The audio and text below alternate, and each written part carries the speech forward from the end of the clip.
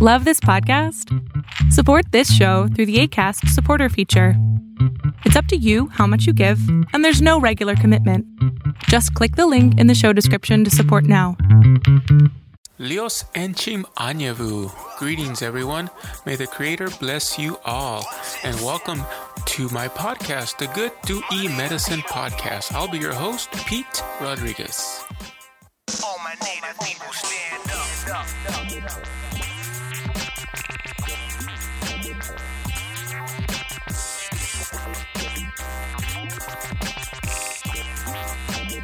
All my native people stand up. I'm really excited to get the episode number 13 of the Good to E Medicine Podcast started.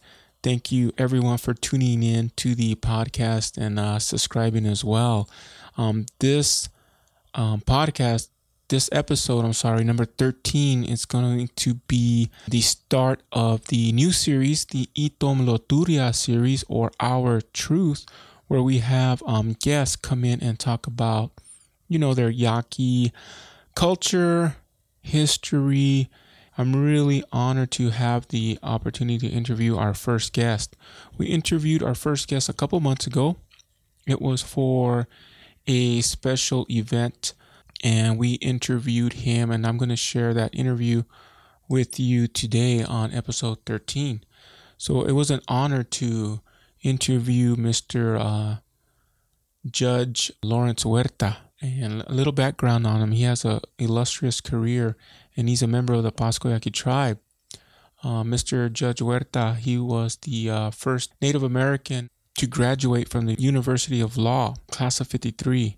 And he was the first licensed Native American to practice law in Arizona. And he's helped a lot, and the U of A actually has a scholarship program in his honor. He has an illustrious career, like I said. He's helped Dene, the Navajo, establish their college there, a couple of their court system. He's going to talk a little bit about that, about his career, his schooling here at the U of A, and also working with the tribe, with the Pasco Yaqui tribe and other tribes. He was very instrumental in getting the Yaqui tribe recognized, federally recognized. He was also part of the PY Association when it first started. So he's going to talk a little bit about that and a lot of other things. So like I said, it was an honor to interview Mr. Judge Huerta, and I'm going to go ahead and play some clips of the interview. The interview was almost 45 minutes to an hour long, so I reduced the content.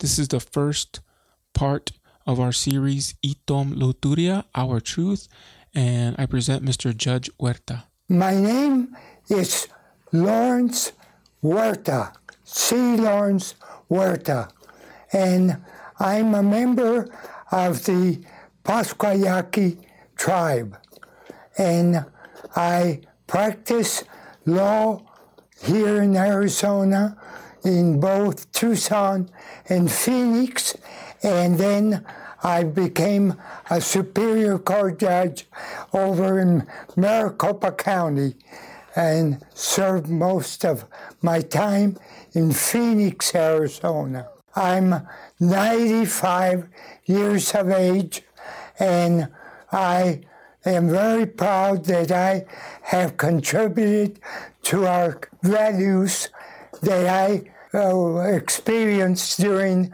those 95 years.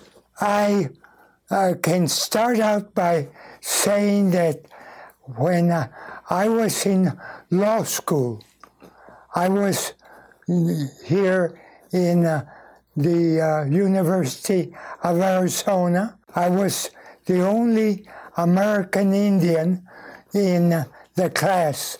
So I am very proud that I proceeded to finish my studies here in Arizona University. I can point out to the fact that when I went to work for the tribe as a lawyer, we did not have lawyers that represented clients. Bureau of Indian Affairs, the BIA, provided some spokesman to tell the story if they couldn't speak English. The plaintiff or defendant couldn't speak English. There was someone that would try and interpret what the complaint was in their native way, and there was an interpreter that interpreted what he had just said. I felt that there was lots that was missing when they had to translate the complaint from the defendant or the plaintiff over to a interpreter to explain it in English. To a large extent, the defendant and the plaintiff were ignorant of the conversation that was between the superintendent of region and the defendant or the plaintiff. They were ignorant as to what was going on because very few of them could understand the English language. Now there's a large amount of Native Americans that can speak not only their own tongue, but they can speak English and in legal terms since they have become attorneys. We have nowadays a battery of attorneys, and I hope that they will come when the attorneys can meet as a national group, start demanding that there be representation of the American Indian in matters such as the Supreme Court, the courts of the district courts, and local courts, where there's a population of Indian, and there's the need to have that type of representation, and I hope that they won't be long before there is a group of American Indians demanding that there be elected and be appointed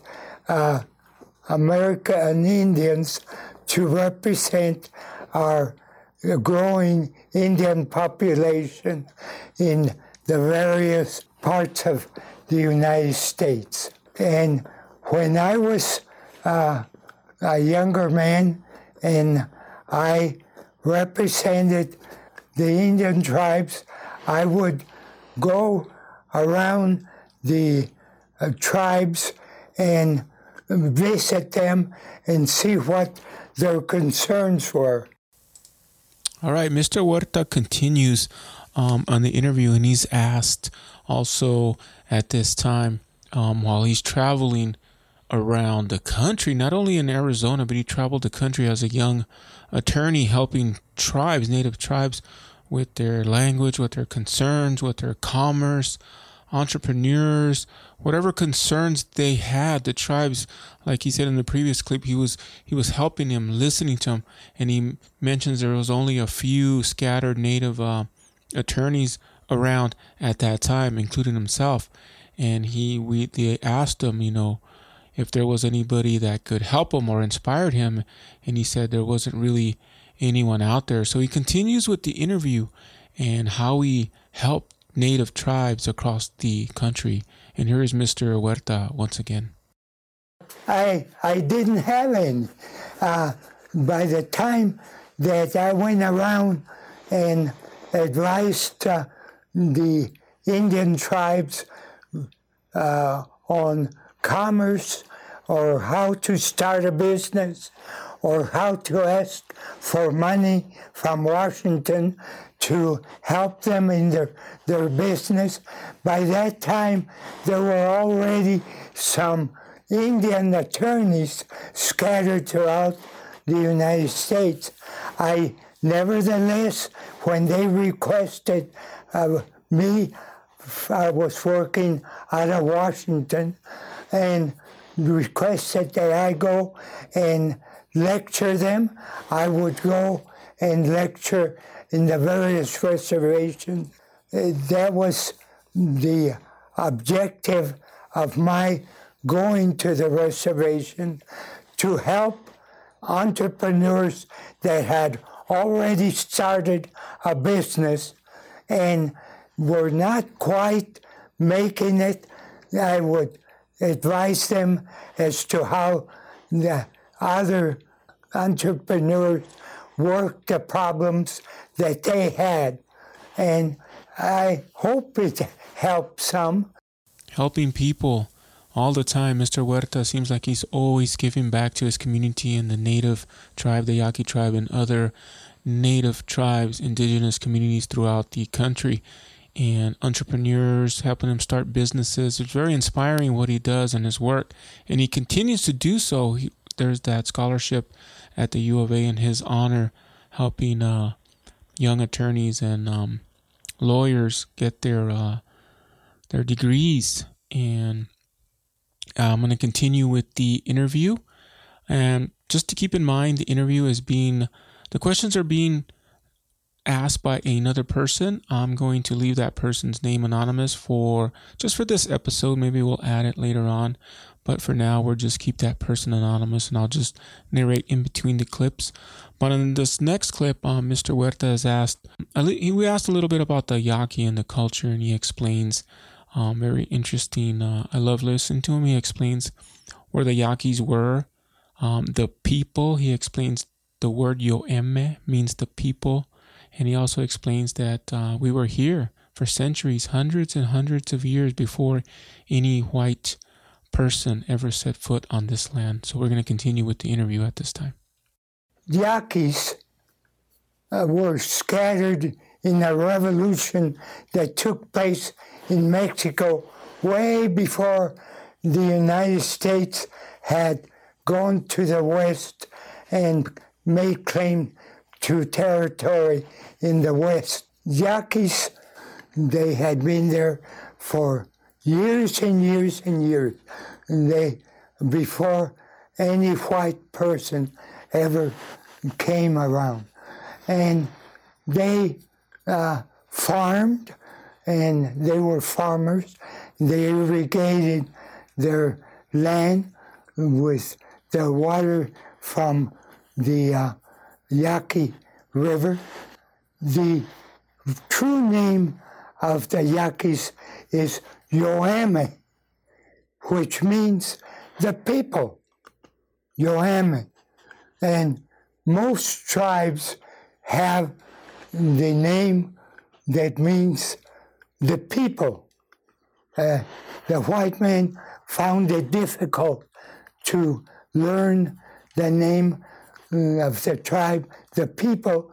So in the case of the Yaquis, the word Yaqui was picked up by the missionaries that came from central Mexico, building missions all the way to northern California. Now when you say Yaquis, you're referring to the people of the Yaqui region, but our true name is Yoeme.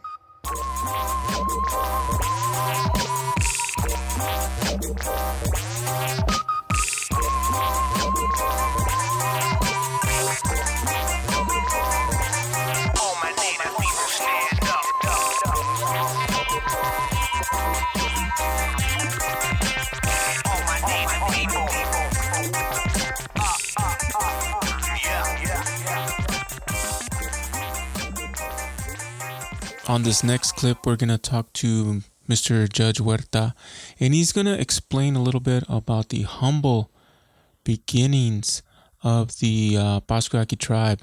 And at that time, it was called the PY Association, we weren't federally recognized yet. And he's going to talk about the humble beginnings, how they used to not have any money, no funding. They only had a few dollars, and how they bought one vehicle. So it puts in perspective how long we've come as a tribe, and to be really proud to be Yaqui and indigenous. We didn't have any power that the federal government had given to other Indians. The association didn't have that. If we needed to buy something, we went to the members of the association, and they would give us $10 or $5 or a few dollars here and there, and we would try and make that money stretch to where we could buy what was very essentially needed. Then it became to where some of the businesses started to donate some money to the Yaquis, and we were able to buy one car for all of the Yaquis. Now we have several hundred cars. And Mr. Huerta continues. Wow, that was very inspirational. The humble beginnings. He's talking about the PY Association before the tribe got federally recognized, which he was a big part of the for the Yaqui tribe getting recognized. He actually helped draft the constitution of the first constitution of the tribe. And we're gonna go ahead and skip ahead. And Mr. Huerta is asked if he has any advice for young lawyers or attorneys, not only Yaqui, but all Native inspiring attorneys. So he has a little bit of advice for them. Get as many Yaquis in key positions, judgeships in every other trade.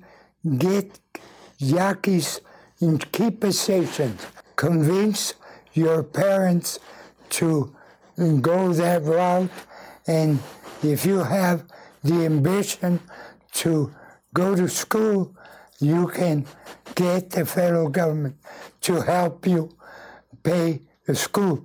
You have to qualify. That's not going to be just walk in and say, I'm a Yaqui, therefore you can receive assistance. No, you have to qualify. I would urge all Yaquis to make inquiry as to what assistance they can get. You deserve it. This was our country at one time, so we deserve it. I say, take advantage of it. Very inspiring words. Thank you, Mr. Judge Huerta. That's going to conclude the interview. And again, very inspirational to go back to school. You know, you deserve it. You deserve the education. You deserve that degree. Whatever you're inspiring to do, you deserve it. You know, this was our land. I'm just talking about Yaqui, but all indigenous and native people, this was our land before. It is our land, and you deserve that education, that degree, whatever you're shooting for, you deserve it. I hope you enjoyed the podcast, Mr. Huerta's words of wisdom to continue to go to school and better yourself, whatever you're doing out there, whatever you're inspired to. So I also wish you the best and good luck with whatever you're doing. Thank you again, Mr. Huerta, for those amazing words and this amazing interview. And that's going to conclude our first of the series, Itom Luturia. I hope you enjoyed it. Once again, thank you so much for listening to the podcast and subscribing. And I always end with health as well. Good luck in your endeavors, your future endeavors, and I hope to see a lot of lawyers and attorneys and whatever you're inspiring for.